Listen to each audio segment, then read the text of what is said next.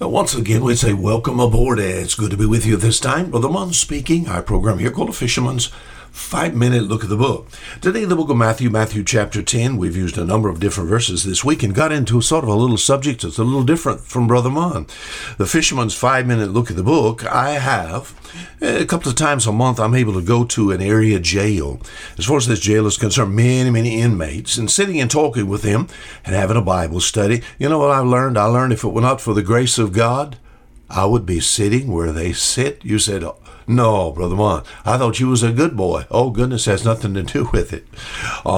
It's not that I'm, what can keep you out of jail? It's not that you're better than somebody else, that you have money or a good lawyer can pull some strings, my friend. I'm going to tell you it's the grace of God, because there's not a just man upon this earth that doeth good and sinneth not. What has helped you, Brother Munn? What's kept you out of jail? Talked about that this week. What's kept you out of jail? I guess I can say first it had to do with the laws of my home. I was raised in a very strict home. My father took literally Ephesians 6:1.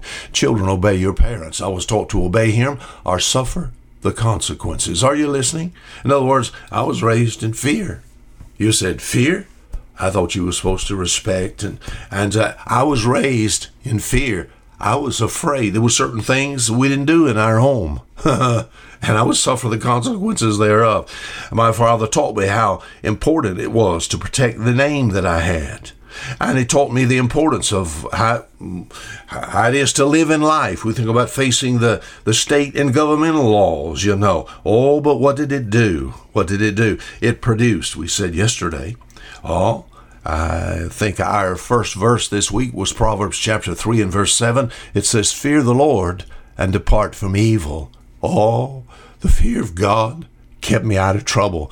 And it came because my father taught me that. In the book of Matthew chapter 4, we talked yesterday about thinking about the fear of the Lord. And I know some say something like this. Maybe that's some reverential trust or something. But my friend, I was raised scared.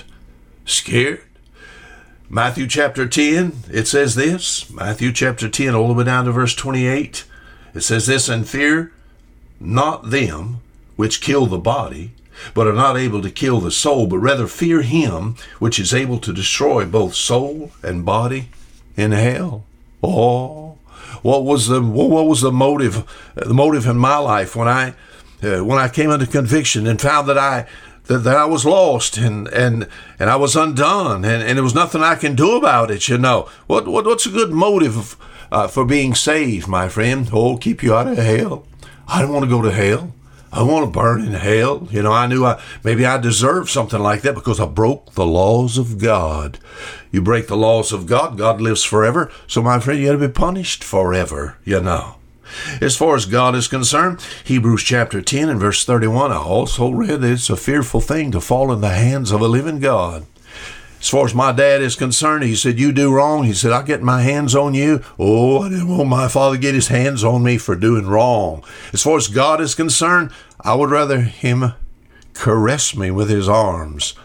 Not a fearful thing to fall in the hands of a living God, to be scared of God, to think that God would think nothing of you. You turn his son down. You reject what Jesus Christ has done for you.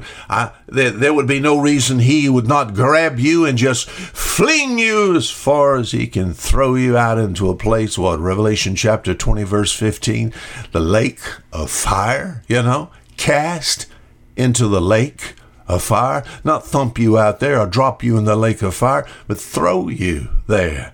Fear? It says of Noah, he moved with fear to the saving of his house. You said, what are you talking about? I think fear is we think about an excellent motive, you know. As far as living is concerned, I was raised to respect my father, to obey my father. For that being true, it put the fear of God in me. I'm so glad to be saved today. As far as fear now, what happens now if you belong to Christ?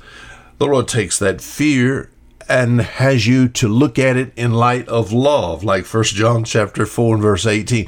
Perfect love casteth out fear.